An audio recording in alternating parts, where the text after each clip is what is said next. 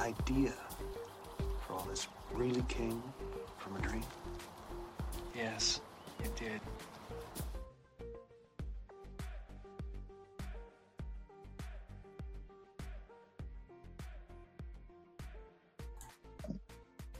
Good evening and welcome to Nox Mente. Tonight's guest is Jordan Maxwell. Jordan Maxwell continues as a preeminent researcher and independent scholar in the field of occult religious philosophy. His interest in these subjects began as far back as 1959. He served for 3.5 years as the religious editor of Truth Seeker magazine, America's oldest free-thought journal since 1873. His work exploring the hidden foundations of Western religions and secret societies creates enthusiastic responses from audiences around the world. He has conducted dozens of intensive seminars, hosted his own radio talk shows, guested on more than 600 radio shows, and written, produced, and appeared in numerous television shows and documentaries, including 3 two-hour specials for CBS, as well as the internationally acclaimed 5-part Ancient Mystery series, all devoted to understanding ancient religions and their pervasive influence on world affairs today. His work on the subject of secret societies, both ancient and modern, and their symbology, has fascinated audiences around the world for decades. Jordan, welcome to Nox Mente. Well, thank you for allowing me to be here. Wow, it's our Always pleasure. a pleasure. This is a great pleasure for us, Jordan. As I've already said, you're one of the people brought me to on so many things and how this world is run and occulted from us. So again, thank you. This is definitely an honor. Well, thank you for at least seeing that and acknowledging it. It's been a very difficult road to hoe by myself, but I'm almost 80 years old now, and I'm very, very tired. I've been doing what I do for 60 years. And it's cost me a lot, but I really love what I do. If I could just be left alone to do it. And Yes. I love doing what I do, but I have so many enemies. So I just try and do the best I can given my circumstances. Yes, and I think finally that I think your work is starting to actually pay off because more and more people are starting to look around at the world and question the reality in which they've been brought into. And it's because of your voice and because of the deep work you've done. And you're definitely an honored elder. And I hope that you get to see some dues come your way here in your elder years. Well, I appreciate that, and thank you. I have always tried to say at the beginning of interview that I am not the world's foremost authority on anything. I'm just an ordinary man pursuing extraordinary knowledge. I was fascinated as a child with mysteries and what's the word I'm looking for? Secret societies? No, with secrets. With secrets. People lying through their teeth and lying and keeping secrets. And I've always been interested in secrets, the other side of the story. You know, no matter what you hear, I want to hear the whole story, the rest of it, and see both sides. And so I've always been interested in how people keep secrets and play on other people's ignorance. And so as a very young child, I don't know if I ever told you my story about when I was a little kid, about 8 years old. And Please do. Say it again? Please do tell us. Well, I was about 8 years old, and I was a Catholic, born and raised in a Catholic family. And we were told in the Catholic school, little kids were told that they were going to have a special church meeting for the children. And it's called confirmation theory. It's going to be a confirmation celebration where you are confirmed officially as a Catholic at 9 years old or 8 years old. And so the nun told us the day before, they said, tomorrow night at church, the bishop is coming to town, and he will officiate over the service, and possibly, maybe not, but there's at least possible the bishop may ask you children after the service is over. He may ask you if there are any questions that you have about your faith, and if that happens. You remember you have no questions whatsoever. You don't ask any questions. And so the next night at the confirmation service, every Catholic in town must have been there because the bishop came to town. So everybody was there. And after the service was over, the bishop did say to the children, if any of you children have any questions, I'll try and answer them for you about your religion. And so I stood up because I was arrogant. I wanted everybody to see who I was. And I said, yes, Bishop, I have a question. And everybody knew, all the kids knew, all the girls sat on one side of the church and all the boys sat on the other.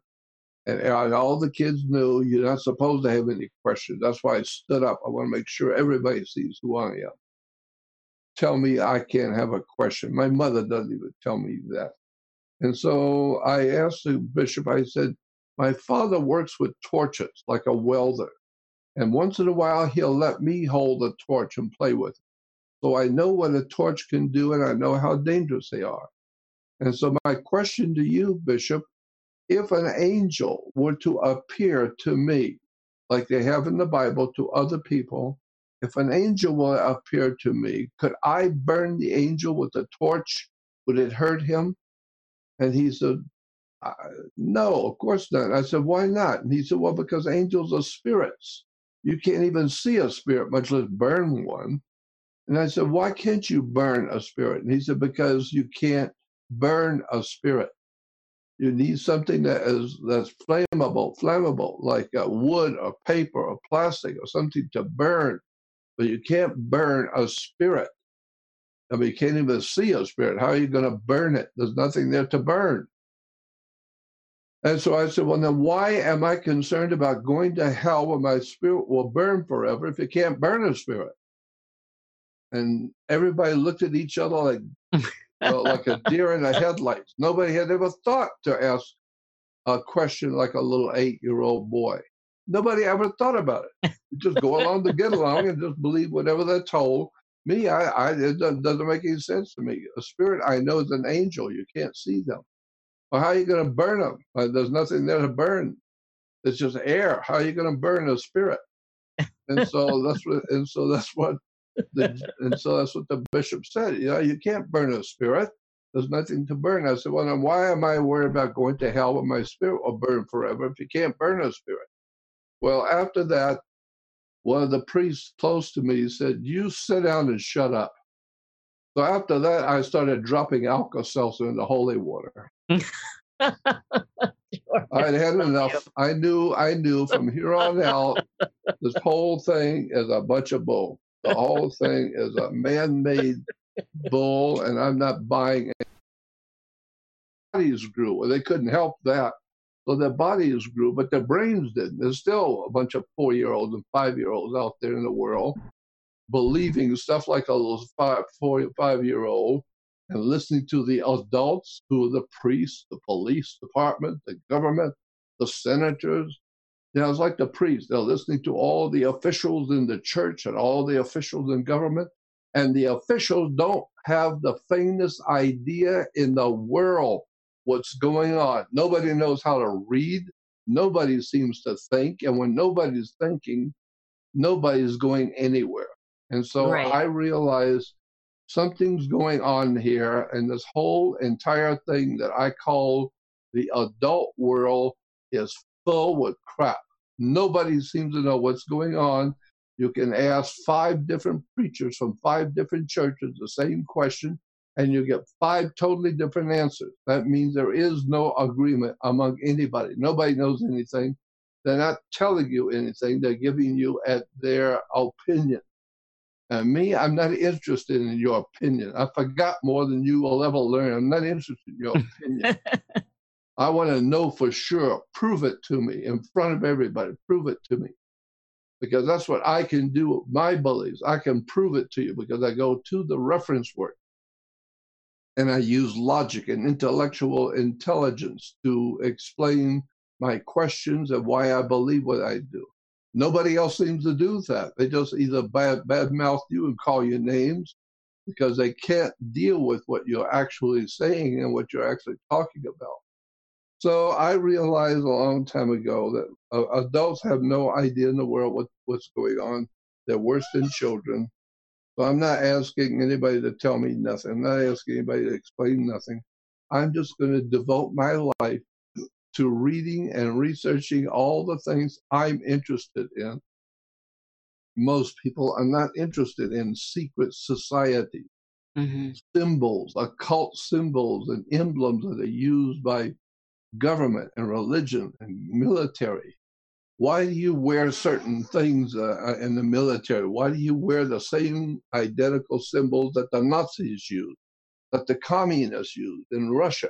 You're using the same insignia, the identical same insignias Americans wear that the Soviets wear, that the Nazis wore, that the different military groups around the world, they all wear white gloves, their official white gloves. What's white gloves going on here? What's going on with white gloves? What's going on with all of these words and terms? Everybody, all the different military organizations throughout the earth have generals and corporals and soldiers. Why are we all using the same words? Why are we all, and then it finally dawned on me. Something is going on whereby the entire world is being militarized using the same words, the same terms, the same money, the same financing. The whole world is being militarized and kept stupid so that they can fight each other. And there's got to be some kind of an organized effort.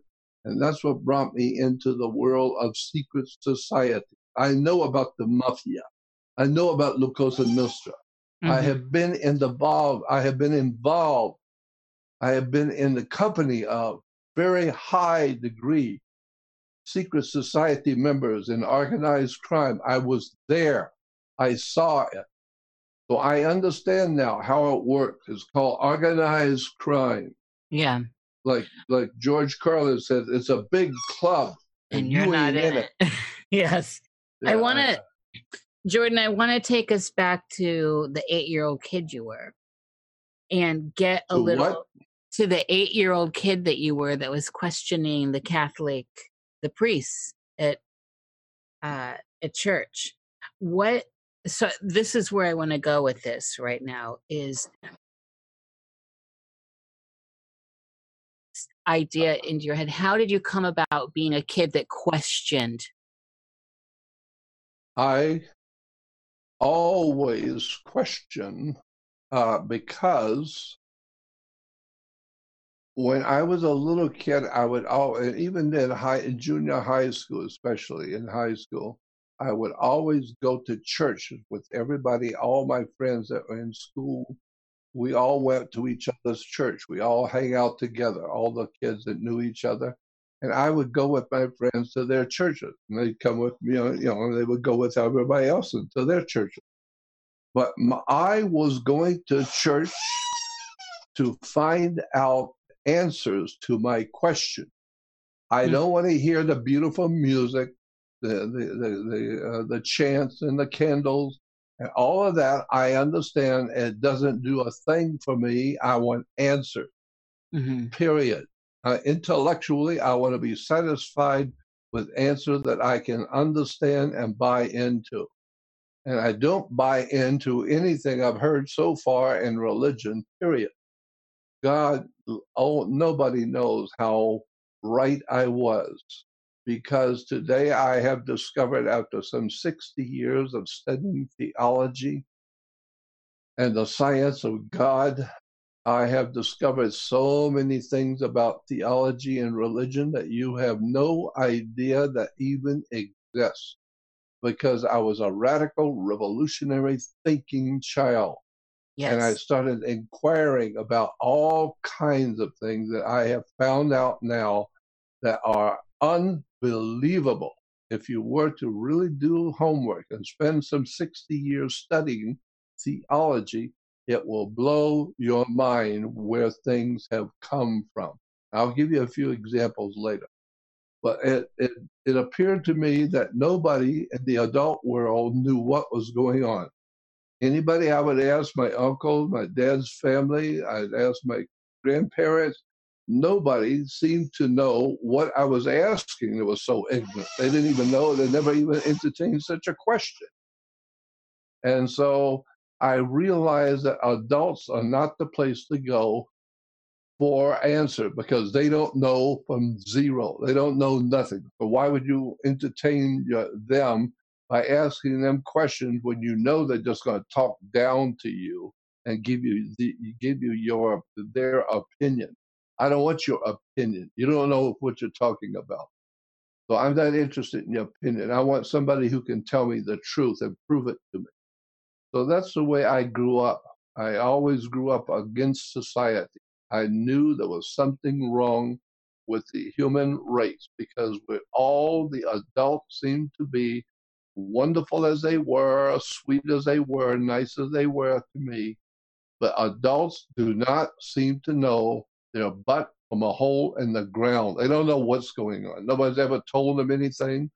They've never asked for proof on anything. They don't understand science. They don't understand astronomy. They have no idea what the sun is. They have no idea in the world how we got here, who we are, and where we're going when we die, and what is life. I mean, all the questions that a child could ask, I was asking very early in life, and it became finally obvious to me. Don't ask the adults. They don't know from nothing. Just do the research yourself and try and be kind and courteous to everybody and explain to them what they don't know. That's what I wanted to do. Let's get a little background.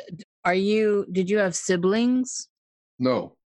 You're an only child? I did, yeah. I had my brother. My brother was 8 years younger than me. He passed away a few years ago.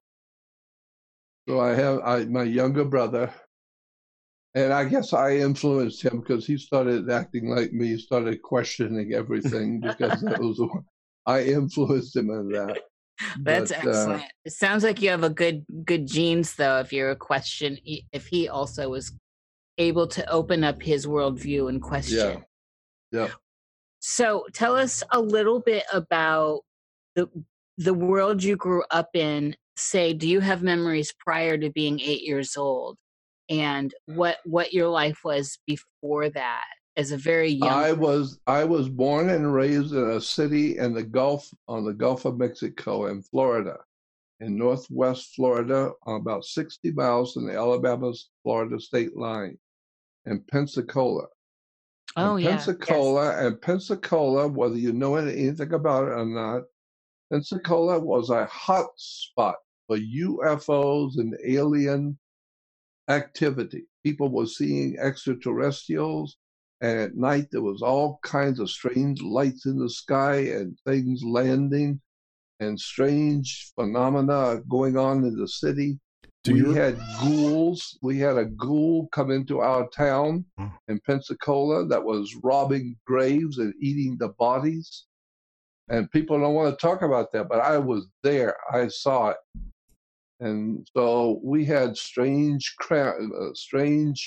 otherworld monsters kind of thing, ghouls, people who would actually dig up a grave and pull the body out and eat it and then leave it lay. And that was something that we saw in my hometown. That's the kind of stuff we were living with. So I grew up in that kind of an area where there was strange things happening. And when I was very little, I would pull my bed out next to my window in my bedroom so that I could look out at the stars at night. We had a screen window because the mosquitoes were horrible. But I would pull my bed up to the window so I could look out at the stars at night. And I would wake up in the middle of the night. And the moment I woke up, I saw someone at my window. And I'd jump up as a kid. I'd jump up quickly, open the window, the screen, And my dog was out there, and he didn't say a word. He just sat there quietly. But I know there was somebody at my screen because I saw them just in a blink of an eye.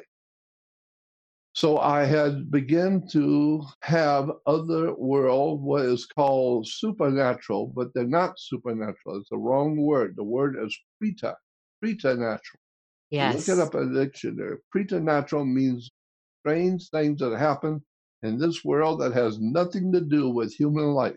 Yes. Strange things that do not make sense to anyone. They're called preternatural events. Well, I started having preternatural experiences, going out of my body, seeing alien heads at my window, seeing aliens and seeing ghosts and spirit creatures in my bedroom at night. And it frightened me. It was incredible. Things I was seeing, I was being able to see. And for some reason, I was being able to see things which other people were not seeing. Do you still experience this today?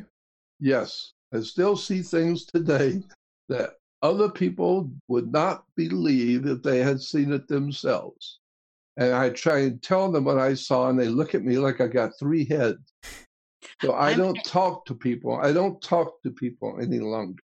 I feel like Jackie Mason said. Jackie Mason said, when I talk to other people, I always end up talking to myself. So now I'm just talking to me. I'm not talking to anybody else. I cut out the middleman. Actually, Jordan. I saw Jackie Mason once. Jordan, I'm interested in the ghoul. Will you tell us about the ghoul? Yes. We started back when I was about 15, 16 years old. One day, it was in the papers that a grave had been dug up at a cemetery, a little Mickey Mouse little cemetery on the outskirts of town, and a grave had been dug up with this young girl who had passed away, and her body was pulled out of the grave, pulled out of the casket, and dragged down the street and was eaten on. Part of her body was being eaten away, and yet when the animal didn't need it anymore, it just dropped the body, left it lay. Well, believe me, that opened up a can of worms for the city of Pensacola, because everybody heard about that. Somebody is digging up graves and eating the human bodies and leaving a drop on the street. And the military, it was a Navy town. Pensacola is the largest naval air station, and I think in the world, second largest in the whole world is the Naval Air Station in Pensacola. Well, the military, right down from the Pensacola Naval Air Station, which is enormous, miles and miles of all kinds of off-the-wall technology going on there was a Marine base and an Army base. So it's a very militaristic area. And I grew up around the military. And so when that happened, the military jumped right in, because anytime something would happen that was threatening the city, the military always sent their people in to help us, to help the city. They would send in their half tracks and their Marines, and everybody was on the street to protect the city. And we were very, very happy for that, to have the military all around us. We felt better. And my girlfriend, my girl cousin had a boyfriend who was a deputy sheriff at that moment. And so he would come over to my aunt's house, and we'd go over to my aunt's house, and where my cousin lived, and he would come over to see her boyfriend, and he was a deputy sheriff, and so he would tell us what's going on in the sheriff's department with this ghoul. And so we couldn't wait to hear from him what's going on, and what are the police doing, and what the military is doing. And so they finally decided one day to light up a cemetery. The old cemetery is an old one outside of town, and the military went in there before, and they lit up in the trees all kinds of lights, and ran wiring, hidden the lighting, so it wouldn't be obvious.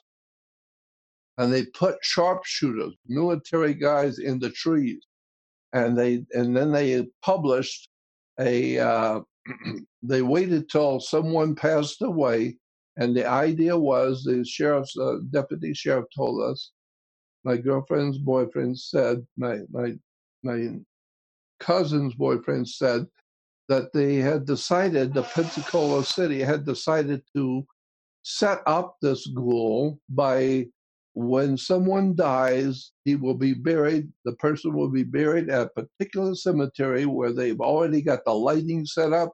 The military is going to be there. They're going to wait for him, and whoever it is that shows up to dig up a grave is going to be the last time he's ever going to dig up anything. They're going to come down on him like a herd of turkeys. So they set it up, and then they advertised it in a paper. Some young person died, and so they put it in the paper that the body was going to be buried at that cemetery. And so my dad and my uncle, who had been in the military, I loved him. He was sensational. He would do anything. I loved him because he was questioning everything and would do anything because he had military background. And so my uncle told my dad, I hear they've set this cemetery up. You want to go out and see what happens tonight? And my dad said, well, yeah, I suppose we could. So we were told by my cousin's boyfriend, if you go out there, do not go inside the cemetery because you're going to get wasted if you go inside. They catch anything that's alive in that cemetery, and they're going to kill you. So don't go in the cemetery. But if you want to go out the outside and look in, crawl in. Don't walk in. They'll see you. So crawl in. So we did that. About midnight, we crawled in to the cemetery, up to the gate and up to the side, up to the wall. And it was just slats so we could see through them. And all of a sudden, we waited about an hour or so, my uncle, my dad, and I laying there at the cemetery wall. And all of a sudden, the lights went on everywhere. Somebody flipped the switch, and the place lit up like a Christmas tree. And guns were going off, and it was all kinds. It was like a Vietnam war going on. And we waited to see what happened, and we didn't know what happened. But what ultimately happened was the character, the guy who dug up the grave, and when the military felt it was ready, they opened up on him with the lights and fired on him from all around. And they've hit him so many times it didn't even bother him, didn't even affect him at all.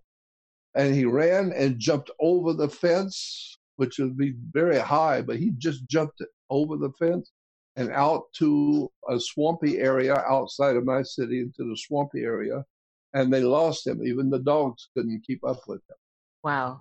And then about 6 weeks later, after that was, we heard about that on the news, that they had opened up on him, and all the military guys said, we hit him over and over and over again. But for some reason, it didn't bother him. And so I know that there are such things going on in this world. I know because I was there. I've seen things that other people have not seen, and I know what's going on this earth and who's really out there. And I know about Bigfoot because I had a brush with Bigfoot. I've seen demons and devils and poltergeists and all kinds of strange things, phenomena that other people have not seen. And I want to get to some of that, Jordan, but I want to get a little bit more background.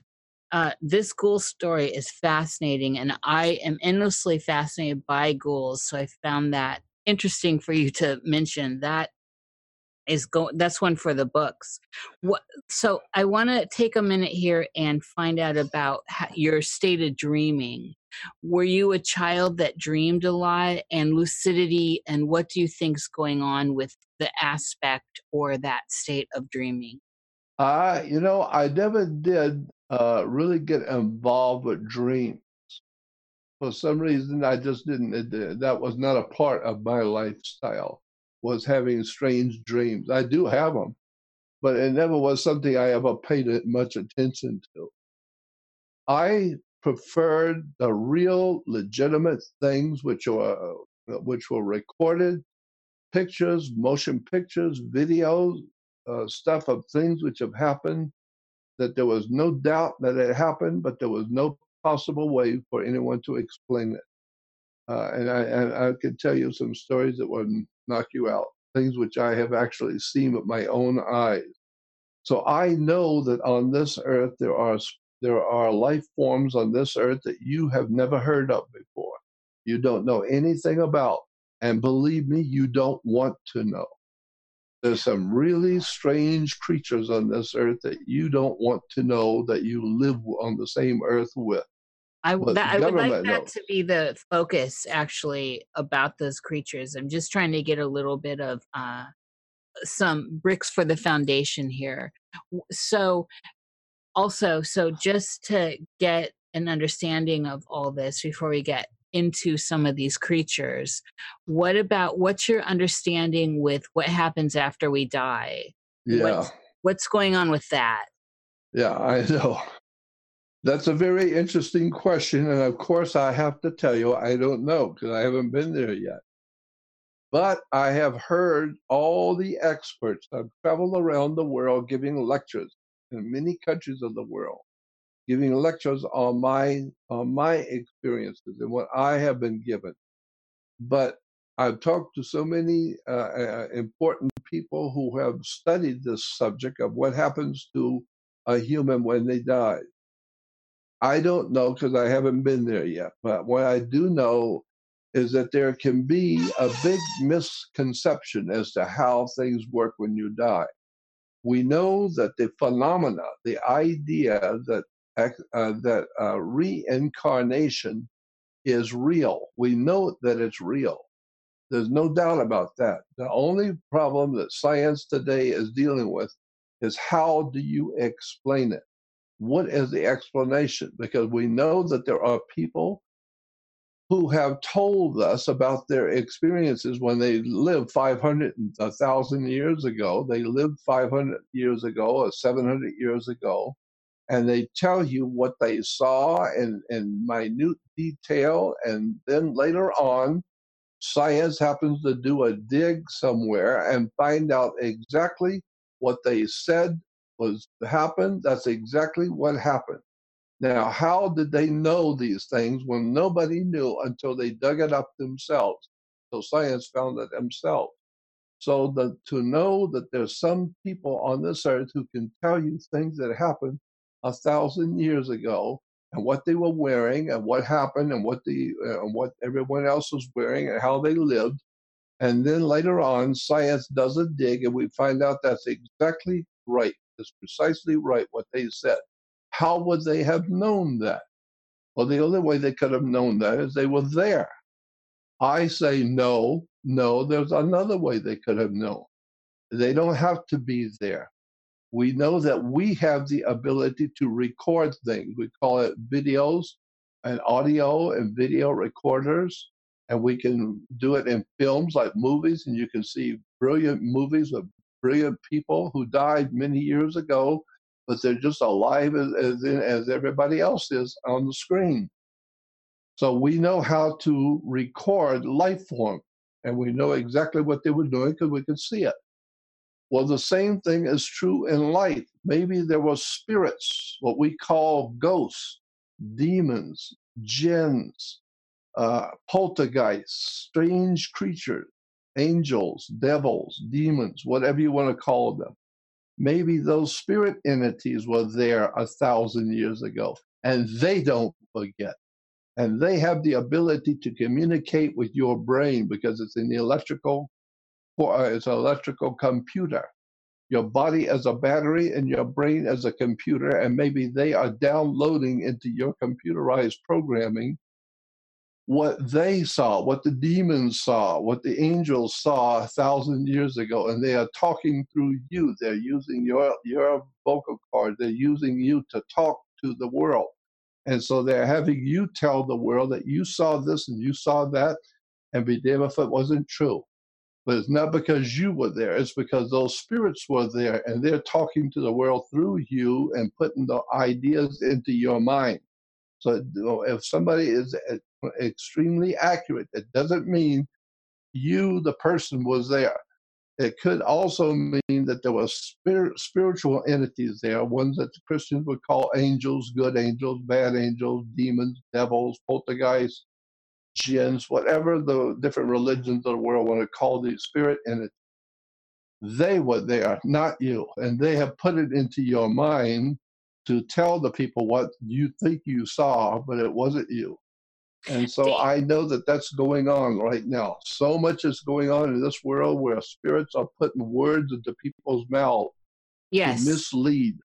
Yes, I'm onto this possession thing. I want to look at, do you think it's possible that through some of this, some of these abilities, that some of this could get access through the act of dreaming while we are in a state of dreaming? Yeah, I think so, because I've seen too much of my own. And I know that we are nothing more than a walking computer. Your brain is a computer, your wiring system, we call your nervous system, is your wiring for the computer. And we have enough blood vessels in us to stretch for thousands of miles, we're told. And so our brains are a computer, our bodies are a biological battery, which feeds the computer. And we have something called Wi-Fi that we have developed in this world called Wi-Fi, whereby it's some kind of a technology where all the computers around can watch other different programs. Everybody's watching something different, but it's all coming from one central source of Wi-Fi. And I'm thinking about God as being a Wi-Fi, some kind of a central audio visual operation going on in the world of space out there. When children talk about God, God's out there, I say, well, there's something out there. I don't know what it is, but it's something out there. And it's a hell of a lot smarter than we are. And I've seen too much with my own eyes to know that our race of people, our humans, are being controlled from out there. Somebody is leading us and directing our evolving our destiny. Our destiny is being led by spirit in it. There's no doubt in my mind about that. And so that's why there are certain people who are just gifted, intelligently gifted, to be able to know things, to run governments, to set up international banking cartels, to control the flow of science, astronomy, all the esoteric orders of the world, all the secret societies operating. We call them mafia, La Cosa Nostra, secret societies, criminal organizations. These people may be evil and horrible, but they're not stupid. They're brilliant in how they run the whole world in such a way that you live right in the middle of it and don't even see it. That's how good these people are. I agree. And I'm wondering if there is some way. See, to me, there seems to be a tie-in here with when we go into the state of dreaming, when we go sleeping and our consciousness moves aside, wherever it goes. Is it possible we're being accessed at that point? Where does our consciousness go when we go to sleep? When you go to sleep, Jordan, where do you go? Well, that's a heavy-duty question. I don't know. All I know is that one time when I was about 7 years old, I finally got into bed one night, and a few hours later, I woke up in my nightgown. At 7 years old, I woke up, and I was about 4 miles from my home on an overpass, on a bridge, overpassing all the train tracks coming into town or going under that overpass. And it was a large overpass, and it was very high. And I woke up and from my sleep, and I was standing on this bridge, this concrete overpass, and it was freezing cold, and I was freezing. So I stood behind the big pylons to get away from the wind chill factor. And I heard a car speeding, and it was in a little Mickey Mouse town. My little town back in 1959 was, 1940, when I was born, about 46, 47, 48. I was about 7 or 8 years old.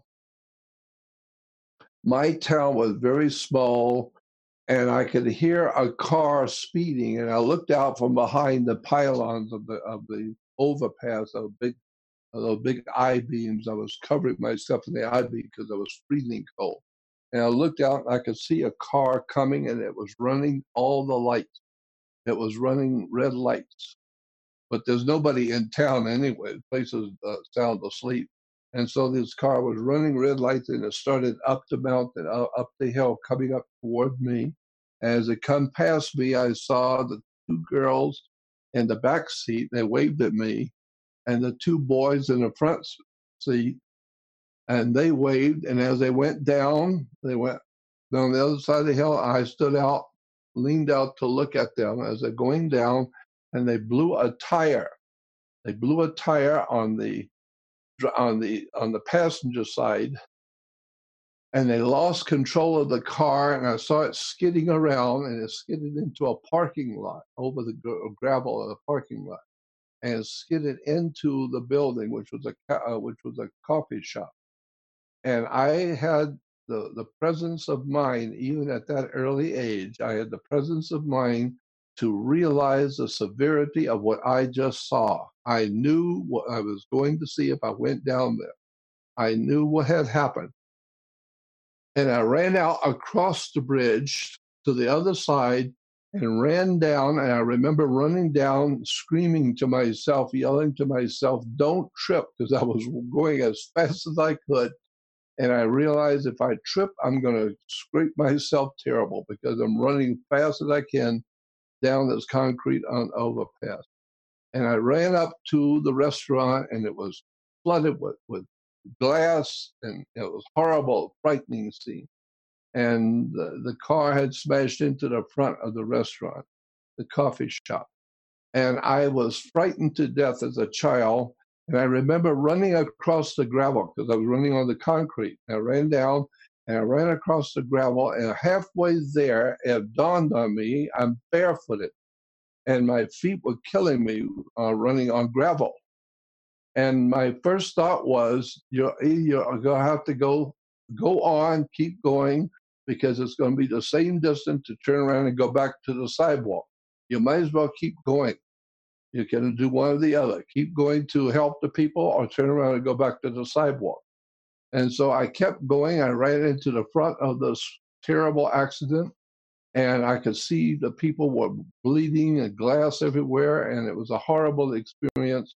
And I tried to mentally, even at that age, I tried to be very calm and look around to see who could I help and who can I not help, and go to help the ones that I could help. And so, and then when I started looking around, I saw all the terrible tragedy, and I flipped out as a child. I couldn't handle it, and I started crying. And I woke up in bed at that moment. I woke up in bed, and I was crying and frightened. And my parents came into my bedroom, and I told them what I had seen, where I was, and what I had saw happen. And later on, the next day, we found out that what I had said happened did happen. And I was amazed that when I heard that, yes, there was a terrible wreck last night, 4 or 5 miles away, and I was there. I saw it. And yet I'm trying to tell my parents, and nobody knew what I was talking about. I was there. I saw it. That's why I woke up in the bed crying. And so those kind of things happened to me quite a bit.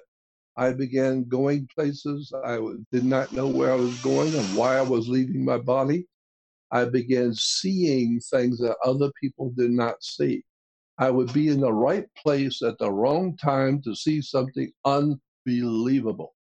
And nobody saw it, and it just went on, and nobody saw it, nobody cared, went on with their life. But it really shook me up what I saw. And believe me, wow. I have had so many experiences like that. I've had a brush with Bigfoot. So when people talk about Bigfoot, I don't have any problem with that. I was there.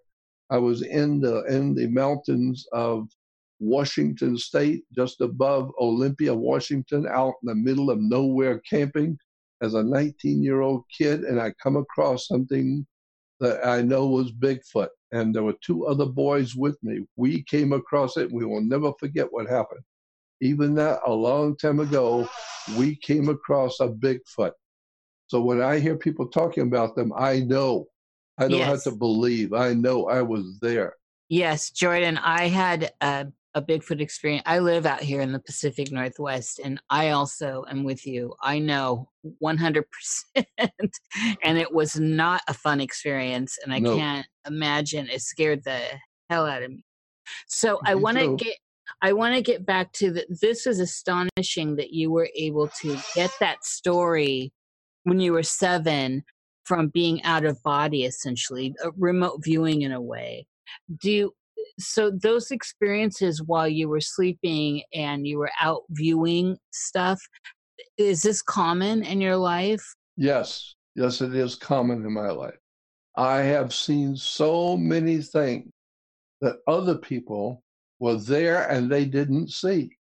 They just happened to be turning the wrong way and looking the wrong way, and I saw something that happened right in front of me. And then I asked them, "Did you see that?" "No, what?" I said, "How could you have missed it? It was right here in front of us." "Nope, we didn't see anything." So I just gave up. I just feel that it's something I'm supposed to see. Did I ever tell you about my girlfriend that I met back in 1959? Yes, you did. And before we get into some of that, I'm interested again in what do you think is going on during a nightmare? So are these entities that are coming to us? I've had a few. Yes. Are these entities? Yeah, I've had a few. The worst nightmare I ever had was when I was about 7 years old. I was in bed, all the lights were off, and I woke up and there were two eyes, glowing eyes. It might have been just lights from the street or something, but all I saw was two eyes, and I went ballistic. Because my spirit felt that there was some kind of a demonic depravity of an animal behind those eyes. And I started crying and screaming and jumping up in bed and screaming and yelling. And of course, with the windows wide open, because it was a summer night, everybody in the block heard me, and everybody is awakened by me screaming as loud as I could. And my dad and mom come running in. My mother flipped on the light, reached in and flipped on the light before she came in. And when she flipped on that light, I did a totally berserk. I started screaming at her, "Don't come in this room." And she wouldn't come in. I kept screaming to my dad, "Don't come in this room." And they said, "Why?" And I said, "Well, he's here. He's right there. I could feel a creature. I could feel something overwhelmingly evil right there by the door where my mother was standing." And I said, "He's standing right next to you. Leave the room. Don't come in here. He's right here." And then the entity started moving. I said, "Now he's moving over here to this side. Now he's over here on the left. Don't come in the room. He's standing right here." I could feel where he was. I didn't see him, but I could feel it. And it was an incredible, awesome feeling of something very evil and otherworldly in my bedroom. And I finally saw him. I finally felt him go out the wall. He left my room. And when he left my room, I collapsed on the bed. Only about 7 or 8 years old. I collapsed on the bed and I was totally out of breath. I had given everything I could to yelling and screaming for my parents to stay out of the room. And I finally just collapsed. But I shall never forget the fear that was in that spirit entity that was in my room. There was no doubt about it. It was not of this world. Mm-hmm. It was an otherworldly fear or a fright of something horrible that you could not explain how horrible it was. It's just that you don't want to experience it yourself. You will never forget it if it ever happened. Jordan, on this note, is there a way, are you able to tell who is being possessed? And are you able to give us, I have a sense of this, but I'm wondering, is there a way you can convey to others with this idea of these kind of the possession that's going on, and it's amping up. I'm noticing it amping up. It's I don't know. amping up big time. It certainly Yes. is. And I'm not sure why. You may know why, but is there a way, a clue in which you can look at someone or hear someone or see someone and know that their vessel, their body has been hijacked by something else? Yes. But the way I detect it is I feel it. It is said that women feel while men think. And this is why the world is so screwed up. Men are always trying to think how to do each other, militarily speaking. But women feel. So I know that, that was always the joke that you have that feminine intuition. No, there is something to that. Women have Yes. the ability to feel something is wrong. They may Yes. not intellectually understand it, but they know it's there. And so that's the way I react to people who are not of this world. I just feel it. I just know it. And something about them just tells me that there's not of this world. Don't fool with this person. Something's wrong with them. And I'm right every time. I know I'm right. I don't fool with them. What do you think is going on? Why is it amping? I think that it's been going on for a long, long time, for thousands and thousands of years. I think our history on this earth has never been told to the people of this world. I feel that our civilization on this earth is like a kindergarten, a worldwide, big, enormous kindergarten with millions of little children, and it's being run by profoundly evil criminals at the top who can rape any child they want, steal anything they want, and do anything they please because they're far superior to you as a human.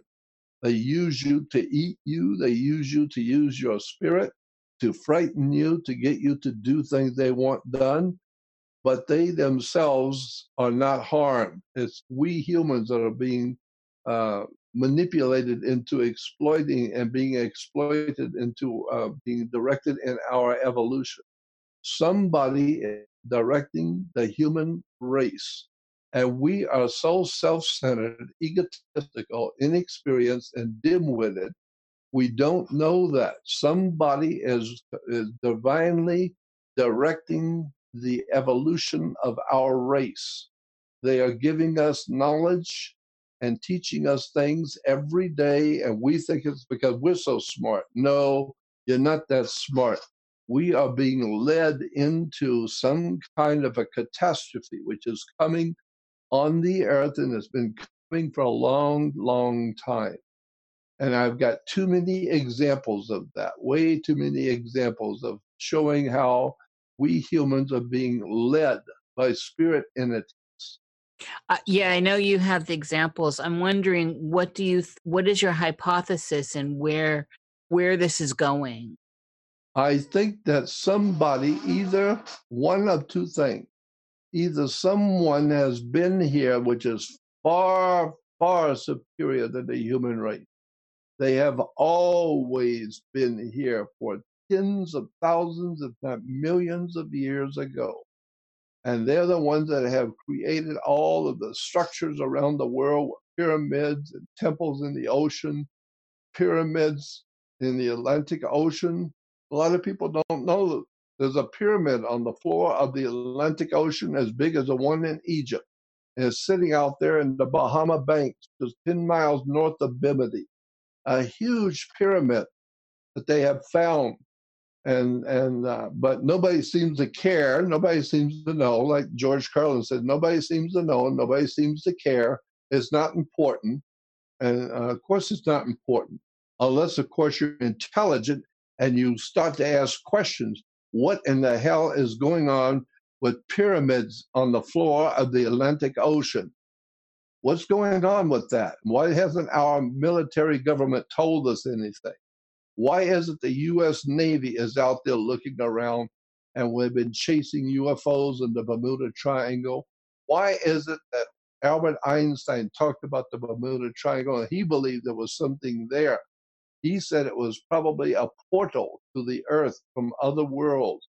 They come into our world through the Bermuda Triangle and go out the other way through the Devil's Triangle in the Pacific. But who listens to Albert Einstein? Most people don't even know who he is. I'm just amazed at how much the human family do not know about the world they live in. It's incredible. It's unbelievable how much is going on right now in this world in front of you. And most people are not aware at all. It doesn't bother them. Like Winston Churchill said, that he was quoted as saying that in the human family, there will be times when people will have something happen to them that will just knock them over. And they fall down. Something horrible happens that knocks them over. But they get up and they brush themselves off and straighten themselves up and go about their way and never think about it. Well, that's where I'm different. I think about it. I know when something horrible happens and I see it, there must be a reason. And I know there is. And so I know that most people don't see it. That's why the scripture has Jesus saying, you have eyes, but you do not see. You have ears, but you don't listen. And with your heart, you don't get the sense of it.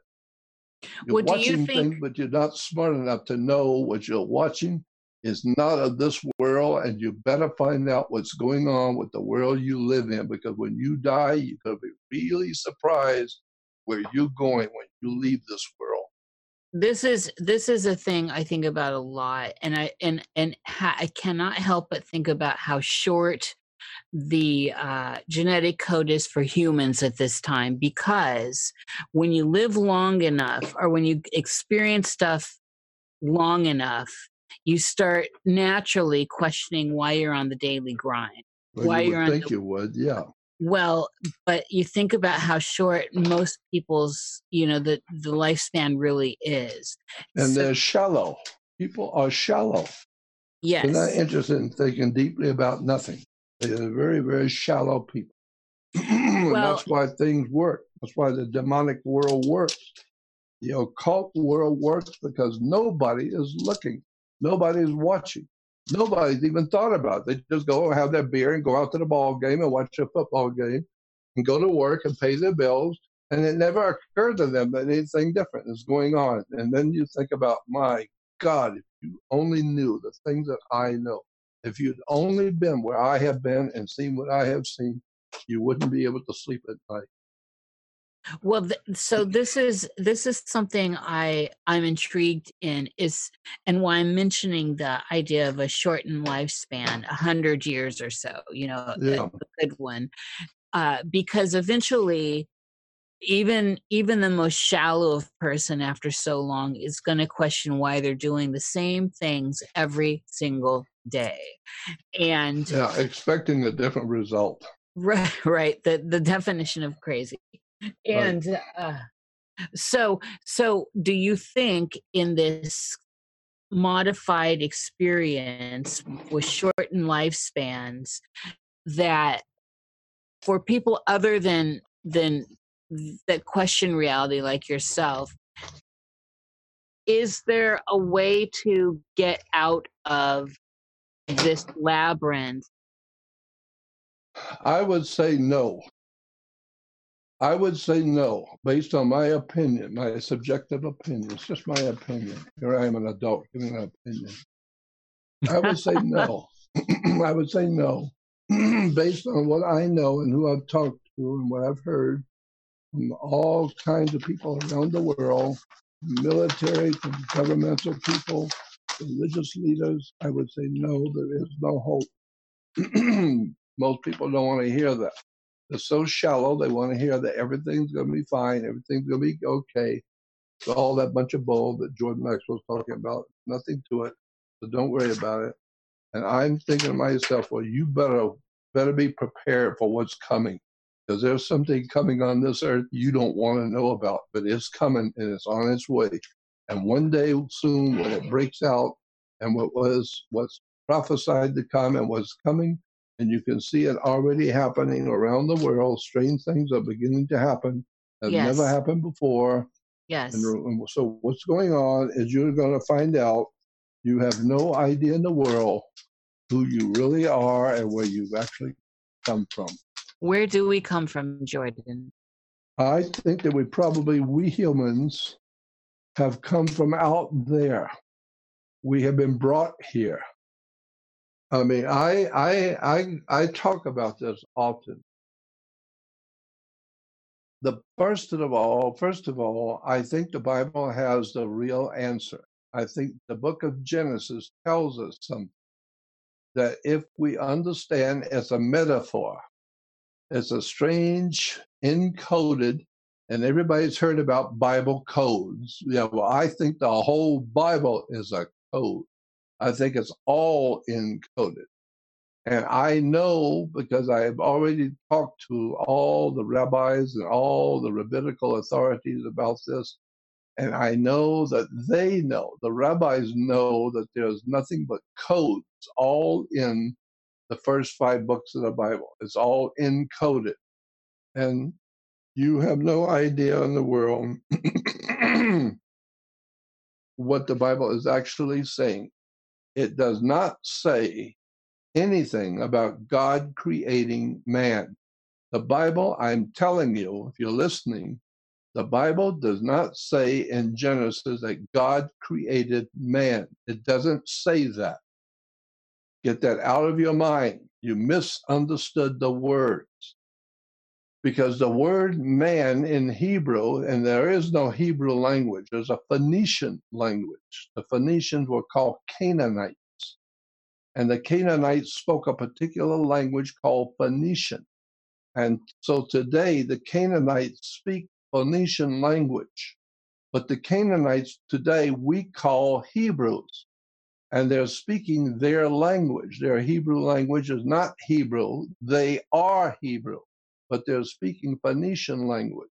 And so we get the word Phoenician, meaning giving us the word phonetics, phony, and phonetics comes from Phoenician. And so when you look at the Bible, Genesis, the first chapter, the first couple of chapters, and understand it, going back to the Phoenician ancient Canaanite, it all becomes very clear what's really being said. And the church has misled people, wanting people to believe something that's not true. It doesn't say that in the Bible at all.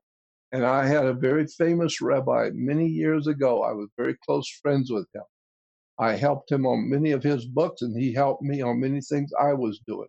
We had a very close relationship, and he told me, this was back in 1960, a long time before Kennedy was even assassinated. This rabbi said there's no place in the Old Testament, what you Christians call the Old Testament.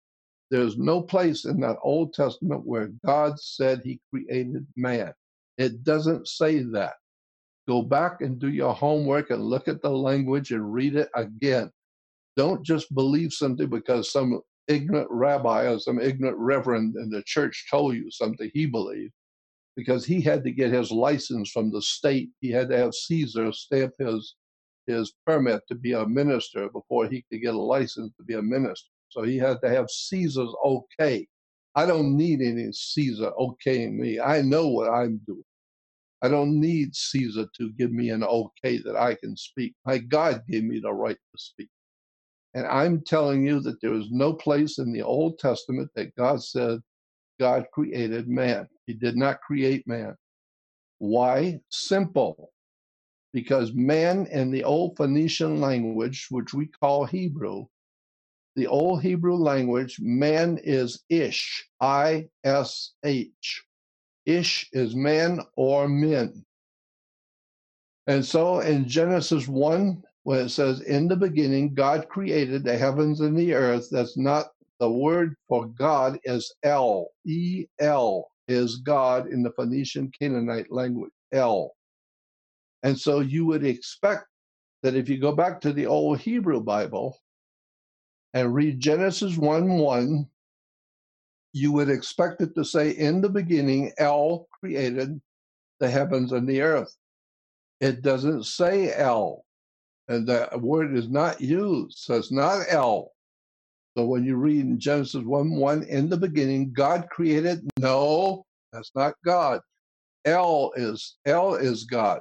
But what is the word used in Hebrew? Elohim, not El. It's a different word, Elohim.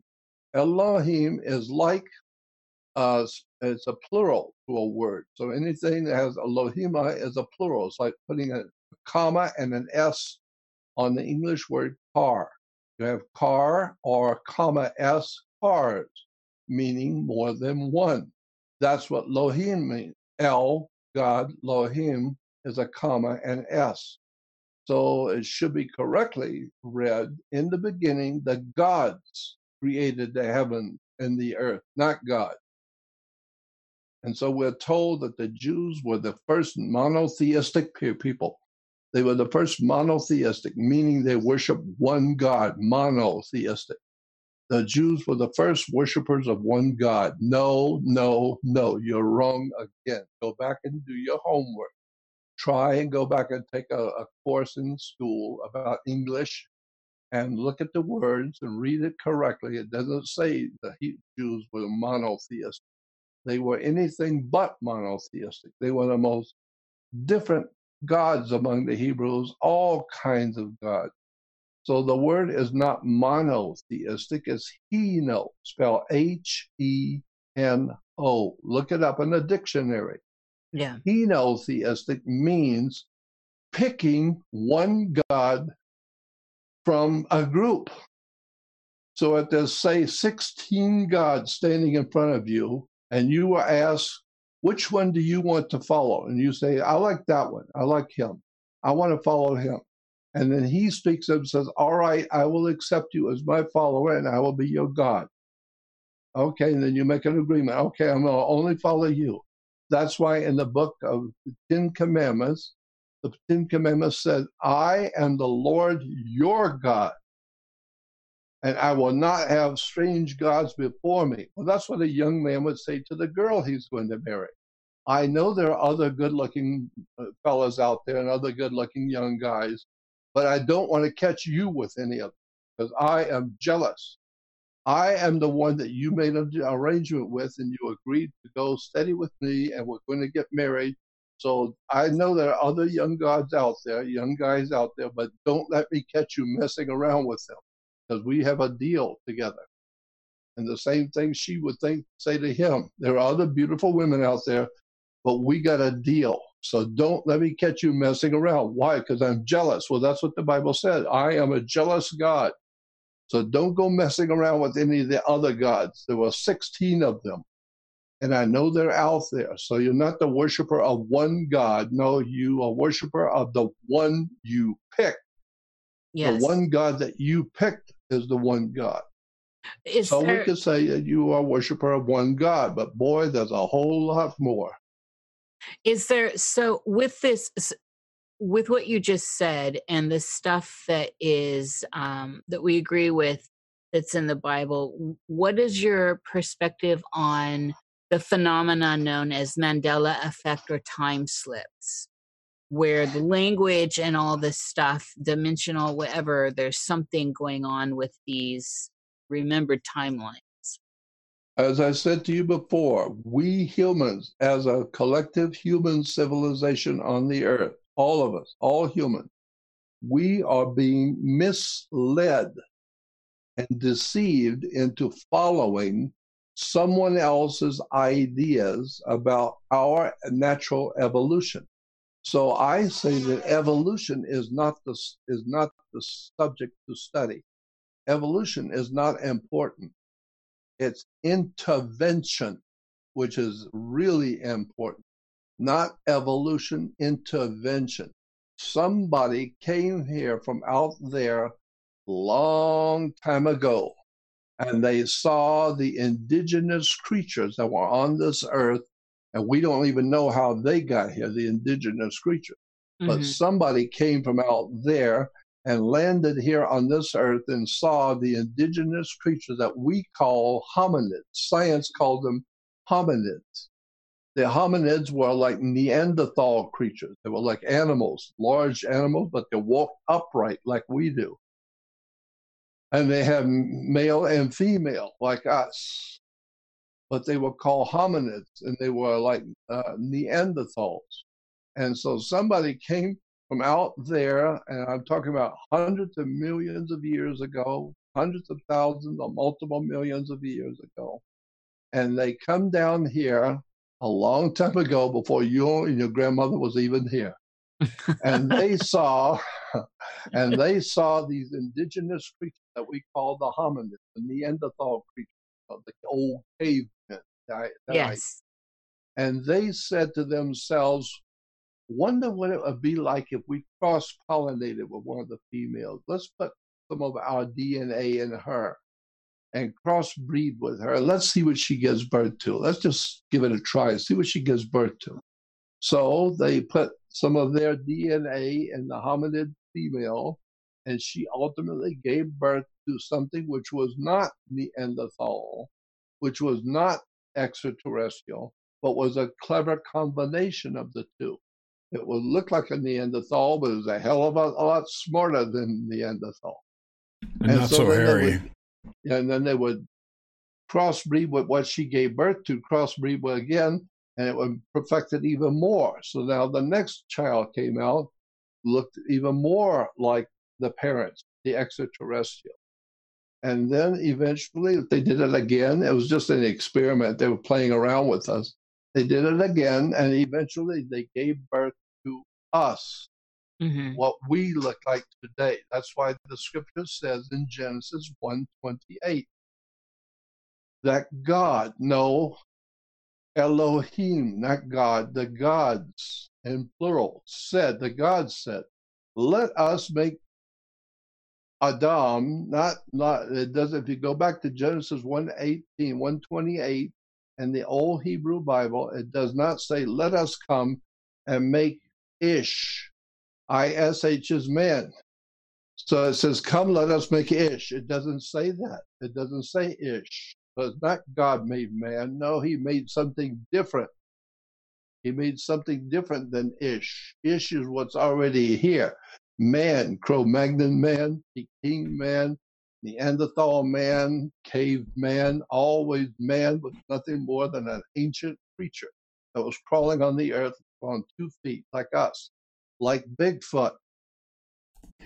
And so therefore, we are nothing more than a crossbreeding of continual, perpetual crossbreeding with extraterrestrials by somebody higher than we are, somebody far, far smarter, a long time ago, how does George Lucas say it? Far away in a long time ago. Far away. Yeah. That correlates with the Anunnaki story, the Sitchin stuff. That's exactly right. So I was in business with Zecharia Sitchin. I'm aware of that. I gave him a large sum of money to sign a contract with me, and we were actually in business.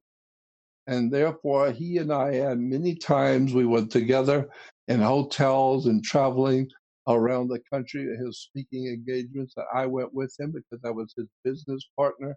And we talked about a lot of things that people have no idea in the world about Zecharia Sitchin. I can tell you personal stories. I know about him. I've seen him do, and I know what he knows.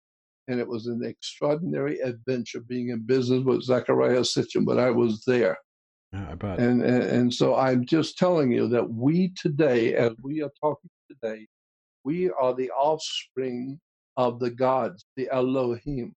That's why in 1:28 in the Hebrew it says, Genesis 1:28, God said, come let us make man in our image after our likeness. It doesn't say that, come let us make Ish. The word is not Ish for man, it's A-D-M. A Hebrew word that we say, we put a double A in it, make it Adam, A-D-A-M. No, not Adam, not man, not Ish or Adam. The Hebrew word is A-D-M. Go look it up in the Hebrew dictionary, go look it up in the Hebrew Bible. And so what's being said in the Bible in Genesis 1:28, the gods, Elohim, said, come, let us. I often wonder, who are you talking about, us? I thought this was God creating Adam and Eve. No, it's come, let us. He's asking, whoever is talking is asking for an idea among others.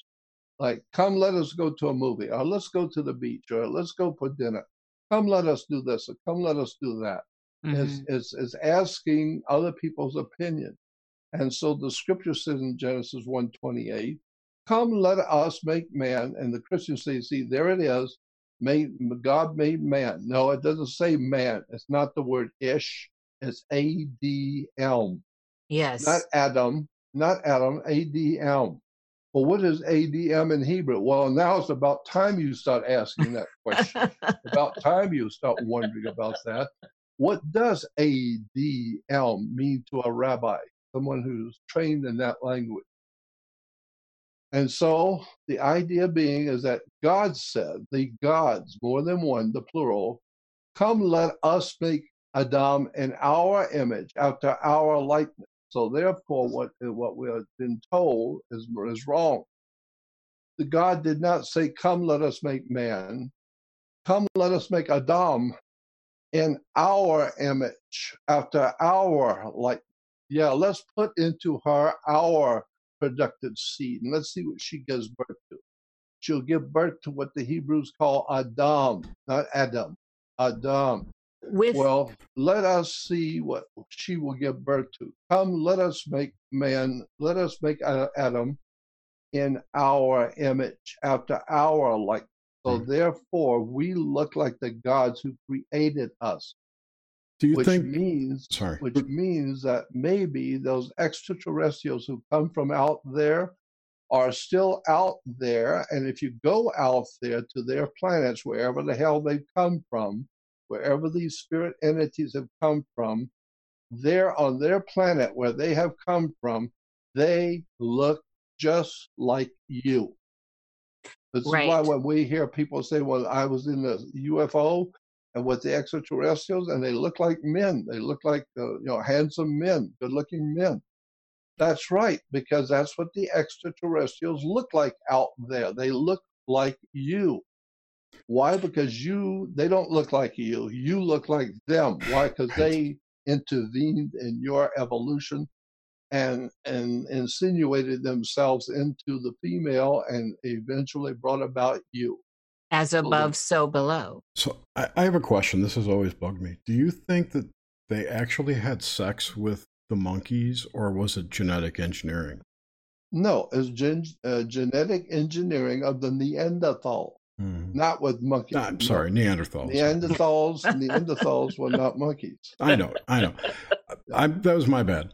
The Neanderthals. And so that's why today monkeys are still reproducing monkeys. Why? Because that's what monkeys do. They don't reproduce. Yes. Right. Monkeys don't.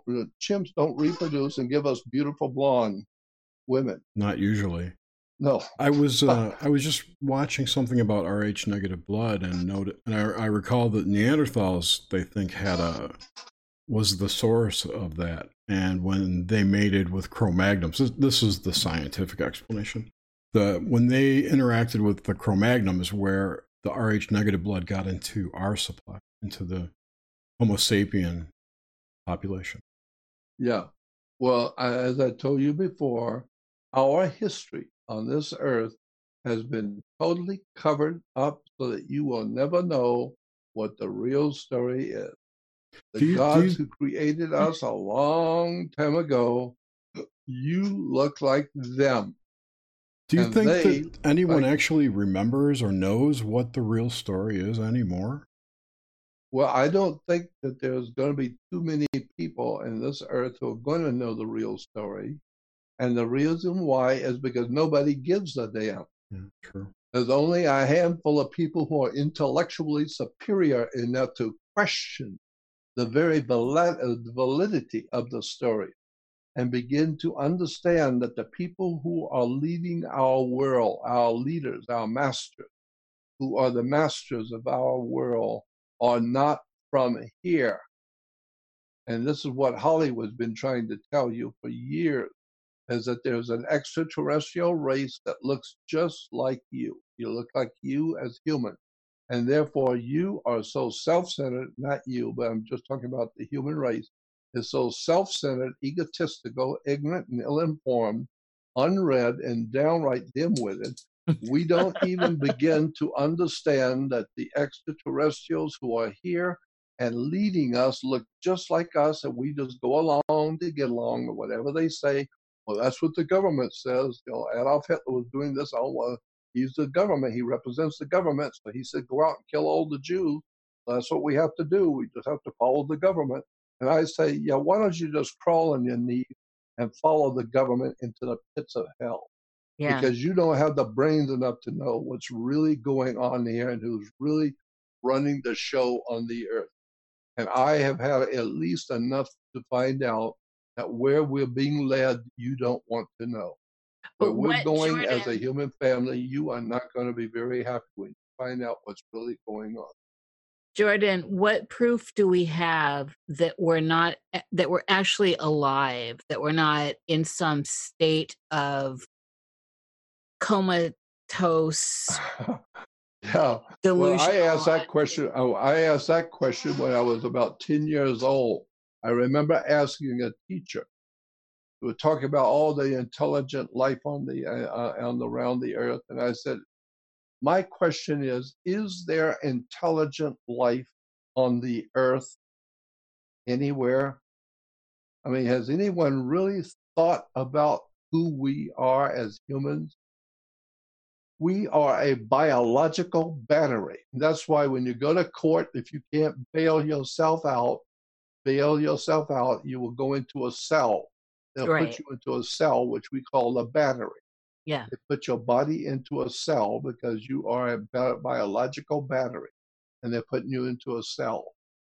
There's a whole world of how the world really works, what government is, what law is, commerce, religion, military-industrial complex. There is an enormous world of hidden symbols and words and terms and ideas and concepts that you've never heard before. If you ever really were to sit down and hear someone explain the world that actually exists here in front of you, it will shock you if you ever find out how this world actually works. I've said it so many times, and it bears you've witness. done a great service by telling us that.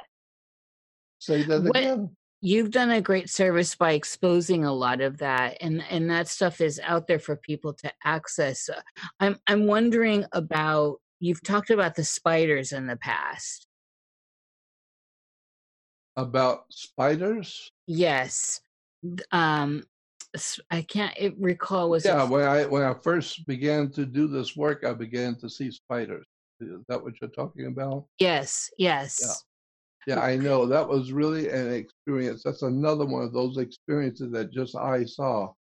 And it was scared me to death. It frightened me beyond words until I realized what it was I was seeing, and then I felt better about it. But I was in Glendale, California, and I got a little small office. And I decided that I'm going to do what I'm going to do. And my wife thought I was crazy. And she wanted nothing to do with me or anything I was doing because she thought I was totally crazy. And so I ended up living in my office in Glendale doing what I want to do. And it was quite an experience.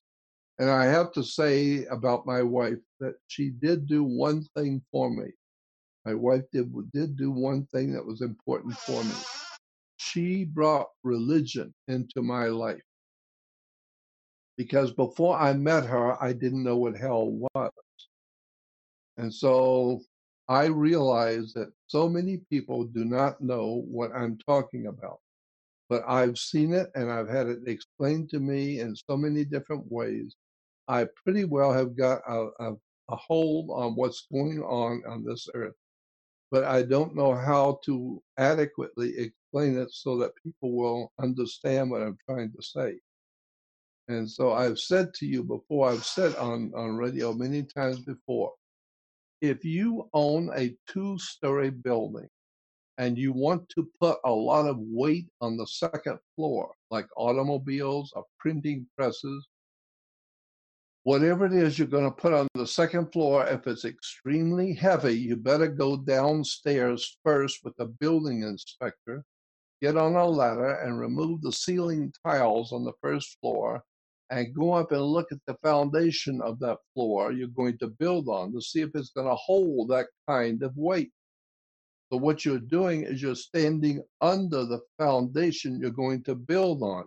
That's where we get the idea of understanding.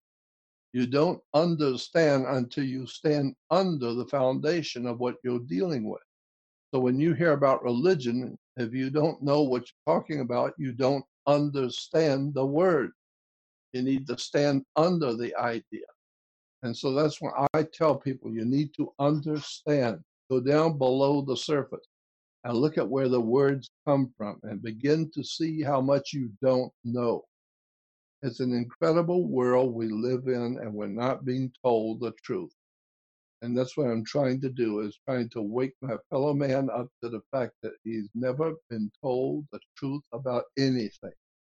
But when Government, you, It's religion, nothing. it's no one's obligation to tell us the truth, though. and still, I'm not, the spider thing I'm still fascinated about, because you've mentioned it in the past. I've only heard it, I think, maybe once or twice. And there is something about the weaving with them. And if you could just Weaving read spiders come not here. Yeah. Yeah. Well, when I was doing my first research work, I got my own office in Glendale. I used to have a cot in my office where I'd sleep sometime. I'd fall asleep in the afternoon. And when I woke up one evening, I woke up and there was a big web connected to all 4 corners of the room. And there was a spider sitting in the middle of the web. And that scared me to death. Anything that's that big, a spider that big, would naturally scare you. And yet I knew, intellectually, I knew and understood, this cannot be a spider. They don't make spiders this big in this world. This thing was enormous, covered my whole room. So I know it's not a real spider. It's a vision. I've been given a vision. And so I felt better after a few moments of thinking about it. And then as I was thinking about what I was looking at, the whole thing began to slowly but surely disappear. And a few seconds later, it was gone. So I realized it was just an apparition. My eyes were being given a vision.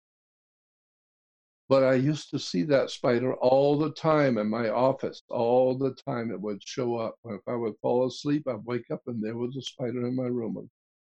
So I asked the Native Americans what spider represented.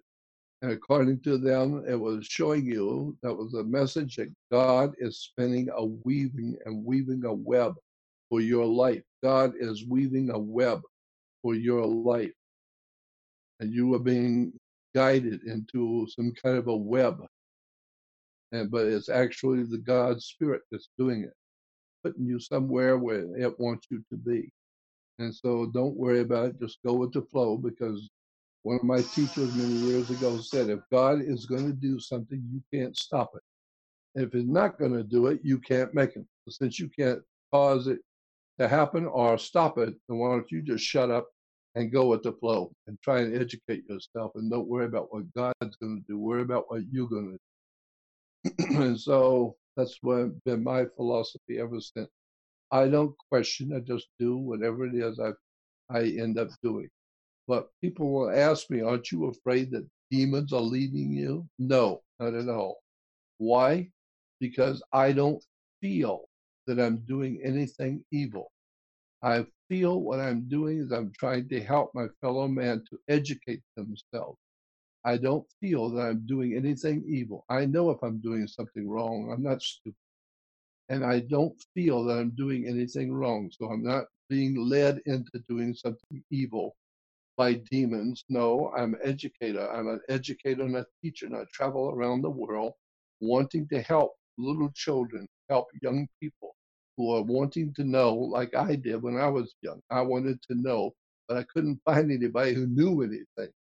So I have to get the education, and now I have to turn around and try and give back to the young people behind me what I was looking for. I was looking for real answers. Well, I've got some, if you're man enough for it.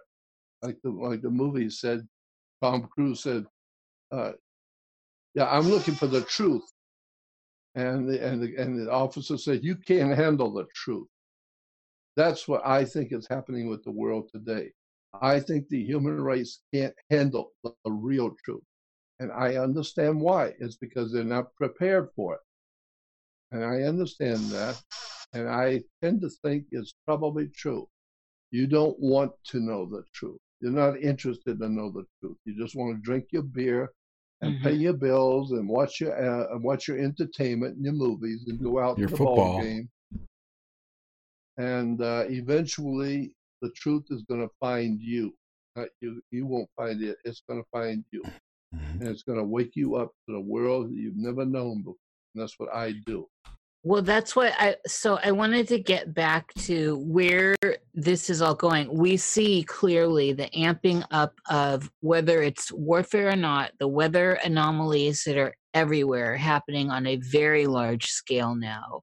The crazy possession that we're noticing in our political figures and public figures, and of course there's always all that old Hollywood stuff, and of living under the state of England and all this. Where is this going now, Jordan? What is going on? Because I am seeing clearly people are starting to question, if nothing else, that the earth is all of a sudden rumbling and jumbling and on fire and freezing and all that. Yeah, and I have people always telling me. I get people calling me when I'm doing radio, and they'll say, "Well, there's always a light at the end of the tunnel." And I say, "Yeah, stupid, it's a train coming." Yeah, there's a light at the end of the tunnel, but you don't want to see it when it gets here, because it's on its way. And whatever is coming for us on the earth, it's coming fast and it's moving quickly. And ultimately, I think what is going on the earth is we are the new Atlantis. I know that we are intellectually provable that we in America are the new Roman Empire. Yes. And the Roman Empire was interested in doing one thing, and that's what Caesar was referred to as the Pontifex Maximus. That was a Roman term that was devoted to Caesar. He was Pontifex Maximus, which means the great bridge builder. The great bridge builder was Pontifex Maximus. Well, that's what Rome was. It was a bridge builder, because every time Rome would go out and conquer another country, it brought them into their empire. So he was building bridges to the Middle East, building bridges to Eastern Europe. He was building bridges to Britannia. Caesar was building bridges all over the world to all the different people and bringing them into the empire. And so today, America is the Pontifex Maximus. We are building bridges to the whole world. We got something called the United Nations in New York. Why? Because Caesar ruled Britannia. When the Caesars and the Romans went into Britain, where did they set up shop? Where did they set up their government? Caesar's government was set up in York, England. York, England, I was there. I went through their castles. I saw all the big statues of Caesar. York, England was a center for political power for the Roman Empire in Brittany. And so today we have something called New York. It's in New England, New York. And New York is the empire state. Of course, it's the Roman Empire state. It's the state of the new Roman Empire. And like the Roman Empire, it fell in the 5th century. It's going to fall again. Our country is now collapsing around us, and we're going to experience something very, very evil and very terrible that's coming on this country, and it's going to be absolutely unbelievably bad. It's going to be terrible. That's my prophecy. Because I know that one half of this country is determined to destroy our country. The people want this country destroyed. The people who live here, they want to eat their steak dinners and drive their fancy cars and live in their beautiful homes, but they hate this country. They hate everything about it. Yeah. Yep. And so they say, yeah, get rid of the president, kill him, overthrow him. Why? Because he's making the country great again. He's bringing back the work, and he's bringing back the money and causing people to go back to work and feeding the people. He's doing what he can to do the business of living. He's conducting the business of government, and he's damn good at doing it because he's done it before. He knows how to deal with powerful people and bring back the goodness that was America. Well, one half of this country don't want America brought back. They want it dead. They want to drive around their fancy cars and their new Mercedes and all their new cars and eat their steak dinners and lobster dinners and live in their beautiful hotels, but they hate this country. They want it all destroyed, back to the dark ages.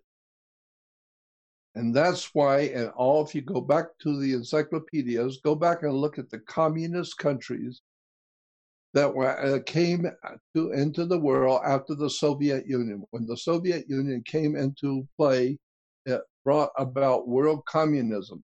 And so all the communist countries were always referred to politically correctly as the People's Democratic Republic.